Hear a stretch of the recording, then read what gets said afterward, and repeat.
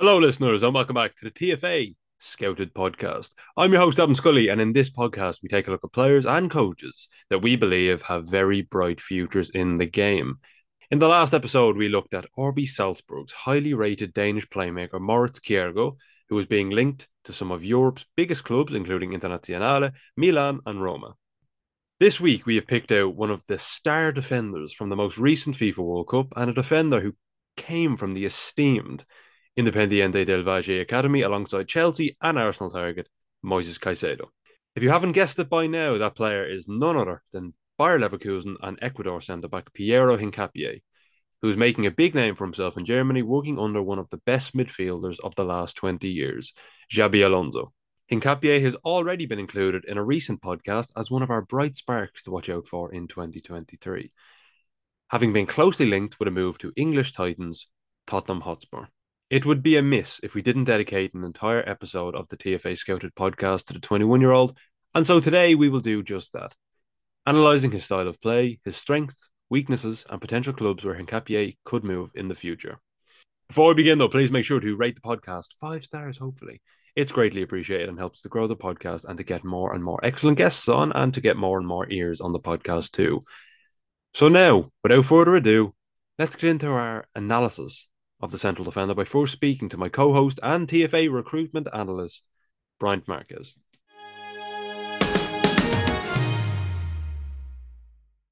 Brian, welcome back to the TFA Scouted podcast. How have you been? Hello, Adam.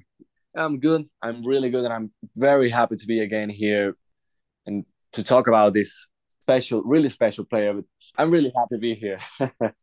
Yeah, Hincapié, sorry, was a player that I wrote about for the TFA 23 for 23 magazine, which was published 2 months ago only. Seems like a lot longer ago, but yeah, it was only 2 months ago. We actually included him in the podcast we did shortly after, where we looked at 5 players and coaches to keep an eye out for over the course of 2023. Hincapié has been linked with a move to Tottenham Hotspur in the Premier League already. He had a really, really good World Cup. Unfortunately, Ecuador bowed out of the group phase, but they were still pretty decent in that group phase. They were quite unlucky too. I mean, that game against the Netherlands, they should have came away with 3 points, which would have seen them progress, but there's no point trying to rewrite history. They were knocked out.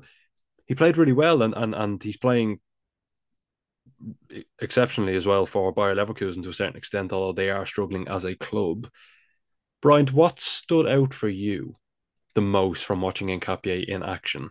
What kind of, for the listeners that haven't watched Nkapie maybe before, give us a background on his style of play.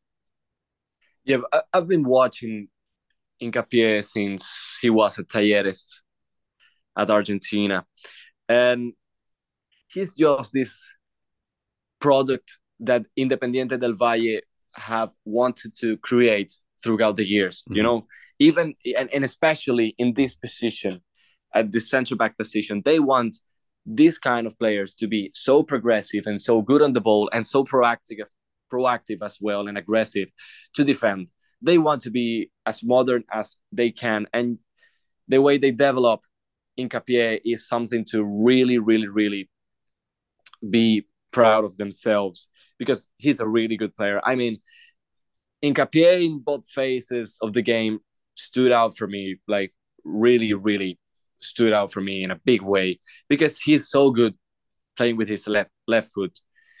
We can see that even in the national team and to play in a World Cup like he did. I was really surprised at the World Cup because he's a player to really he's a really good player with things to get better on, and we will talk about that later. Yeah. But the way he played at the World Cup, so confident, so brave, and he knew he was playing a World Cup. You know, some Mm-hmm. players really just played at the World Cup, but they're so nervous and so stressed that they really don't know they're playing a World Cup. So he was really good. And at Bayer Leverkusen, he has been used in this left center back role. You know that he's the left back who just drops into a back three and all that, and he's really good at it. And I really really love the way he managed the ball and the possession of his teams. He's always trying to be progressive.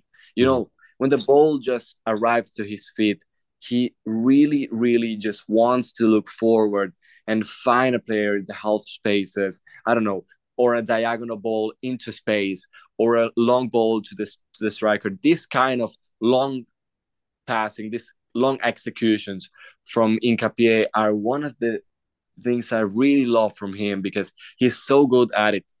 Really so good at it. And I don't know if you said the same of him on the ball, but he's really one of the, for me, one of the best center backs at the Bundesliga with the ball. Mm-hmm. He is really positive, the way and he's so quick to think what's the best option to pass the ball, you know. And at Ecuador, for example, in the national team, they are always looking to progress through the flanks with Estupinian, or through the half spaces with, I don't know, Plata, Ibarra, with this kind of players who plays as inverted wingers. And he's the man who's always making these progressive and through passes for his team. And at Bayer Leverkusen, you can see that as well. And when you have players receiving up front like Diaby, or it's kind of Yeah. really good to have these kind of connections, you know, with the first pass from Hincapié to this kind of really dangerous player receiving and turning in the half spaces, or on the flanks, on the center, every channel of the pitch. If he can connect with a really dangerous player, and their teammates are really threatening players in the last year, you have a solution that many people want, but not all people have in their squad. Mm-hmm. Independiente del Valle have produced some excellent players in recent years. Obviously, the most notable to come out of that academy is Moises Caicedo, who tried to force a move in January to, I believe, Arsenal, although I don't think the club was named. I believe it was Arsenal. I know Chelsea were linked with him too, but who haven't they been linked with? They've an excellent setup there in Ecuador. And of course, there was other players too. We recently just wrote about one of their players that have came out of Independiente de Valle's academy. He's now playing at Club Brugge. Bruges? I think I've said that incorrectly. Maybe the second one was more correct. He came out of their academy. He's now playing with their NXT side. He's an excellent young player. And Hincapié is, of course, just another excellent player they've produced from their academy. And in terms of his passing ability, that can only improve playing under one of the best passers Yeah. from, I Yeah. suppose, I was going to say just this generation. That makes me seem quite old. He's, of course, retired now and he's a manager himself. Obviously, Xabi Alonso, he was one of the best passers, I would say, from since the turn of the century, anyway. I mean, you saw what he could do at Liverpool, Real Madrid, Bayern Munich, which is a wonderful deep line playmaker. And of course, it's a slightly different position, but he still would have dropped into those kind of spaces. So he would know Yeah. how to progress a ball from those areas. And playing under Alonso can only help him. Let's talk about his defensive abilities then. From watching his games, and of course writing the report for Total Football Analysis in the magazine recently, he's really aggressive. Yeah. And sometimes that can be a bad thing, and we'll get onto that later. But he is really aggressive, which is quite a decent attribute to have as well. At times, he gets very tight to his man. He's all Yeah. ready to jump if the player receives with his back turned to goal. He knows when to drop off. Then, if the player turns and faces forward, he knows not really the best time to step forward then, because you're facing the player and he can just slip in behind you. What I did notice though was that his reading of the game was excellent. There were so many times where he'd be running back towards his own goal because a player received the ball between the lines and turned facing the goal. And of course, in that situation, the natural instinct from a defender is to turn and face your own goal. He does that really well, and obviously he's quite fast too, which helps. But there was also the added nous that he was constantly scanning the player who had the ball. Yeah. So he was able to Yeah. read the line of pass. So as he was running back towards goal, he was also aware of where the ball carrier was and where that pass was going. So there were so many times when that player would then play the ball in behind to a runner and he'd cut it out, even though he was Yeah. running back towards his own goal. And that's such a good characteristic to have, because a lot of times defenders will backtrack towards their own goal, obviously running towards facing that goal.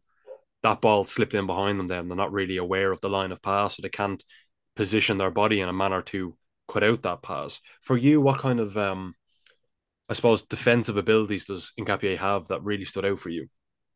Yeah, this is the thing of this thing of awareness and scanning that you said is the thing that stood out for me the most, because at that age you're not that aware and you're not that Mm-hmm. concentrated, even and specifically, especially in this kind of attacks where you have to run back, you know, his body posture was so good in his in the way he runs Yeah. back and timing well the run of the opposition player, and the way he just scans back, scans in front, scans to his side, Mm-hmm. and even if he doesn't have, if he's not on the correct space, like to intercept the pass and all that, he can adjust his posture and positioning running back. So that's really, really amazing. I mean, his match against I remember his match against Atletico de Madrid, for example, at the Yes, Champions that League, was one I and analysed. Well, he one of the games I analysed for the scout report against Atletico Madrid, and it was one of yeah, his.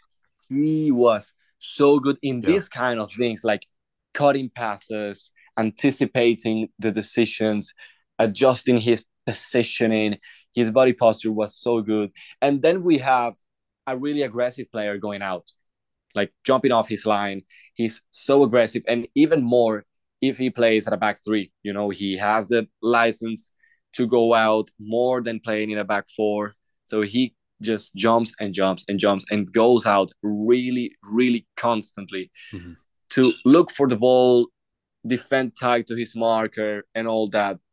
This could be a bad thing as well, and we were going to talk about Yeah. that.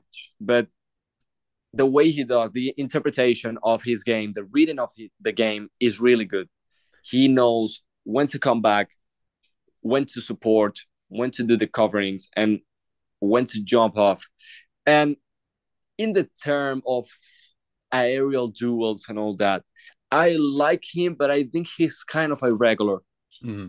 And I think he's kind of irregular because he's so aggressive, like going out. I saw him like really, I don't know, like in this kind of aggressive jumps, trying to block a pass. He was so proactive as well to block a long ball.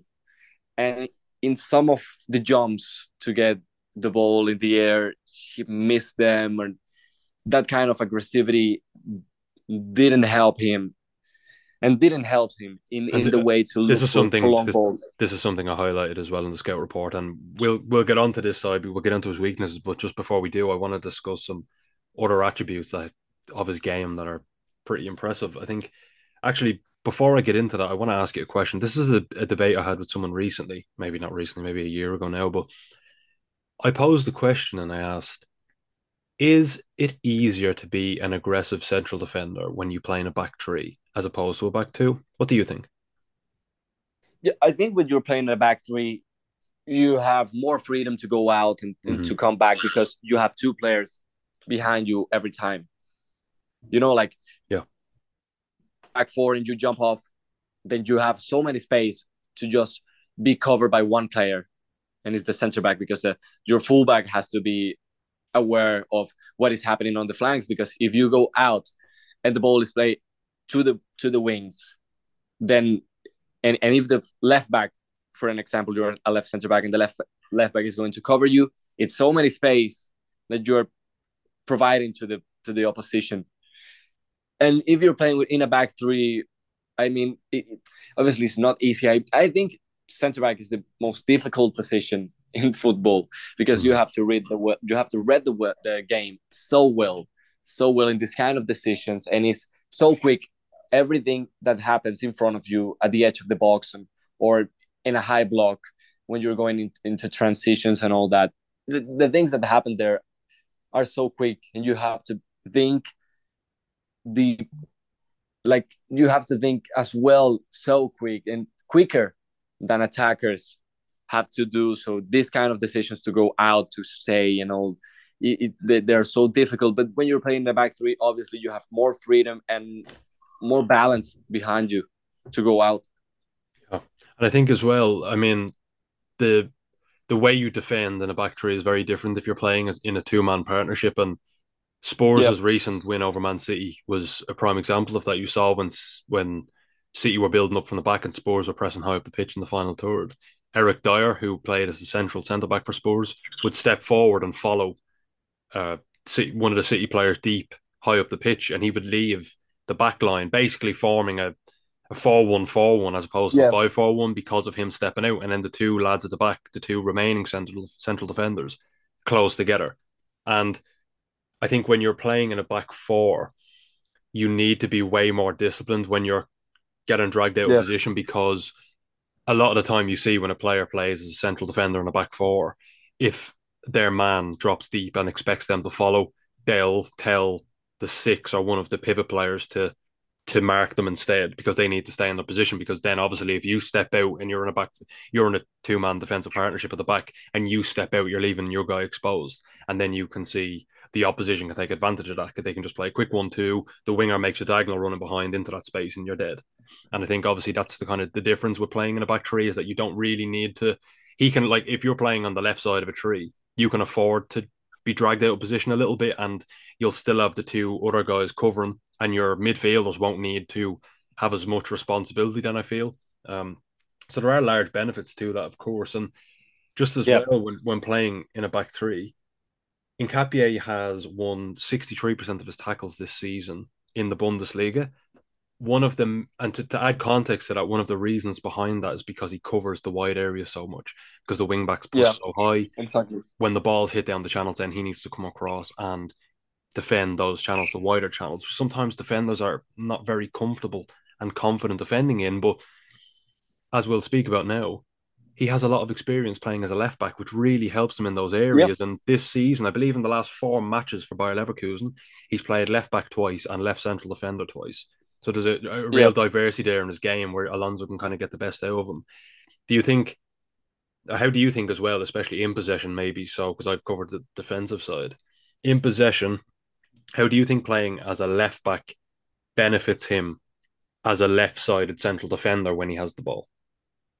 I think this kind of pressure moments when you're a fullback, you have really tight angles to bring a build up and to bring a passing option, and obviously to you're more marked than a center back does, because almost every trigger in football is to go out and defend the wide spaces and to block Mm. fullbacks and all that. So it's really difficult to be a fullback in these ages of football, and this could help him in an attacking way, like to work under pressure and to work with tight angles, to just bring build up with his left foot, trying to make inside passes, diagonal passes, or even passes through his same channel, long balls and all that, or even low passes, but trying to be that really, really tight to find the wide players out there. So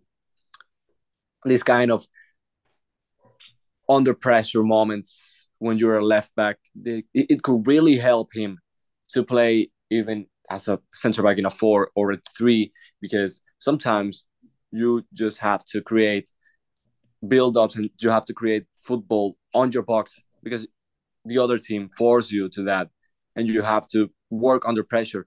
I think Nketiah is really good under pressure, but if he develops this more and more, and even the approach as a left back to go forward in some moments and to understand like that timing of the runs of your teammate playing out wide, it's really good to him as well. Yeah. And I think, as we said, he's so comfortable on the ball that he can, playing in that back three as well as the left back. You sometimes can play with a back four and have him as the left back, but then when you're in possession, the right back bombs on, he tucks Yeah, inside. You see that with Man City as well this season. Nathan Ake, of course, who can play left back. He's played left back countless times for club and country. When City have the ball, they create that 3-2 structure. The right back, whether it be Rico Lewis or Kyle Walker, whoever, tucks inside next to Rodri. Nathan Ake just tucks in then as well. You create that 3-2, kind of very narrow build up base. I do want to discuss his weaknesses now, because again, we always say as as full disclosure on this podcast, we would be doing everyone a disservice if we didn't speak about weaknesses of a player. And every player has weaknesses, from Messi down to players at grassroots level. They all have weaknesses. And Capier, of course, is 21 years old. He will be naive and rash, and there are a lot of things to his game that he needs to improve on. Brian, talk to me then about those weaknesses. You kind of alluded to his ability in the air there just a few minutes ago. Talk to me more in depth about that. Yeah, and it's not that thing like he's not that tall and all that. Yeah, he's not that tall, but his jumps are really good, really big. He has the timing of and knows when to jump, and he makes himself very tall against players that can win him an aerial duel. But the way he approaches themselves constantly, playing as in a three, maybe like the way we were talking about, like he goes to these white spaces to defend. So when a opposition team makes a diagonal ball into the white spaces and he has to go there and cover the fullback, sometimes he goes there and he even doesn't connect the ball because that aggressivity just doesn't work in every action you have to defend. And he goes and goes and goes and goes. And sometimes you can get caught, you miss the header, and you get caught on your back behind you. And that's a problem because your fullback is so wide and so forward at Bayer Leverkusen. That's because he has to go and cover these kind of situations. And it's an irregular thing. Even at the box, sometimes he can be irregular to head the ball out. And other things I really see is the way he approaches to block crosses and to block shots. I don't think he is that aggressive and that proactive to go and open his body to full stretch and try to block shots and all that. Every time he wants to block, he misses like for 1 or 2 seconds to arrive there and to block. So the timing, I think, to run there and to block and the pace he uses to try and go there, it's not the correct and not the exact one to try and clear the ball out. And to back up that point, the stats show that he's blocked one shot this season in the Bundesliga, which isn't ideal. Yeah. And obviously, it doesn't provide full context because Bayer Leverkusen will dominate possession most games, so they will have less shots taken against them, obviously, but they still have a high number of goals conceded, which kind of, when you weigh up that as well, it shows that he's not always in the correct position to block opportunities. One thing I want to just kind of add to that in terms of how he aggressively attacks aerial duels anyway is that he can give away a lot of fouls. I think from watching him, because of his aggression and the way he contests aerial balls, he's all, I know this sounds kind of cliche, but he's kind of all arms and elbows sometimes. Like he's very climby, climbing all over the man who he's trying to contest with, and obviously the referee can sometimes interpret that as a foul, which it certainly can be, and he's given away quite a lot of fouls this season as well. I noticed that when he does contest aerial duels, he only wins them when he is being really aggressive, because he needs to. Again, he's I think he's 6'1". He's 6'1", which isn't the smallest for a defender anyway. It's definitely not. I mean, like it's still a decent height for a centre half, but sometimes when he doesn't get close to the opponent and he doesn't get all over them, they can get a jump on him. And I mean, the best example was Senegal in the World Cup. Every time there was a set piece, I believe he was marking Koulibaly at corners and set pieces. Koulibaly is brilliant at scoring from set pieces, and he's very adept at getting free from his man. And when he did, and Nketiah wasn't anywhere near him, he's not good at winning aerial duels when getting a run on a player. So if he's backing off someone and he goes to get a run on them to head it away, he's not great at winning that ball. He'll always usually lose that header if, of course, the player that he's contesting with is much taller than him or much better in the air, as we saw with Koulibaly for Senegal at the World Cup. Another thing I just want to talk about with his weaknesses is that sometimes I feel he makes a lot of runs out from the back, which is a really good trait, I think, for a central defender because that pins the opposition back. So if you have the ball and you see space, and this is something that Harry Maguire, for all his faults, is really, really good at. He makes those runs into the space, and then that pins the opposition back even further, and it pins them into a deeper block, which is kind of where you want them to be. Yeah, Sometimes he does that, and maybe feels he can kind of go like one step forward, and he starts taking players on. I think his dribbles this season completed are about just they're under 50%. And so like when he makes those runs and he tries to take a player on, he's losing half of those battles basically. And then of course, as we all know, if you're a central defender and you make that run, you lose the ball, there's space there to be played into for the opposition. And I think sometimes he just needs to use his head a little more and stop playing so off the cuff almost. You know, he sometimes needs to think, if I make this run here and I lose the ball, are we going to be exposed? Yes, I'll play safe and I'll square it as well. And something I know you'll touch on now. You spoke about how good his passing is. I feel sometimes he forces progressive passes to break the yeah, lines when he doesn't need to. yeah. Do you think that's a fair assessment?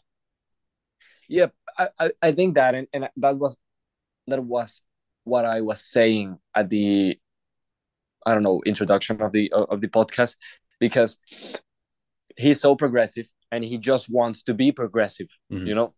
And in football, and more in a positional side like Xabi Alonso, you don't have to be progressive in every ball you Yeah. touch, you know. You have Sometimes it's okay to just to pass to make a square yeah, pass or circulate the ball around. yeah, you have to make the side to side ball movements to try and and move the rival block, because you're playing against a deep block that obviously wants to attract you to make this progressive pass, and one of the midfielders jump into that ball, cut the pass, and then make a transition. You know, so you just have to be aware these situations happen. And Yeah.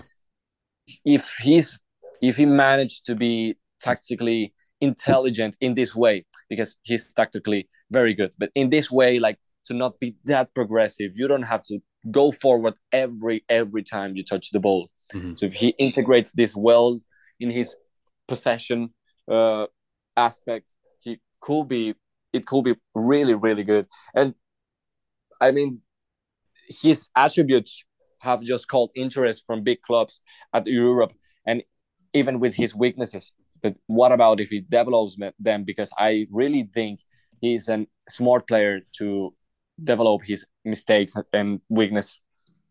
Yeah, I actually just when you were saying that, I quickly looked at the time. I actually can't believe how quickly this episode has gone. It feels like we just started, but we are literally reaching a half an hour. So the last thing I want to discuss, as we always do, is potential future clubs for him.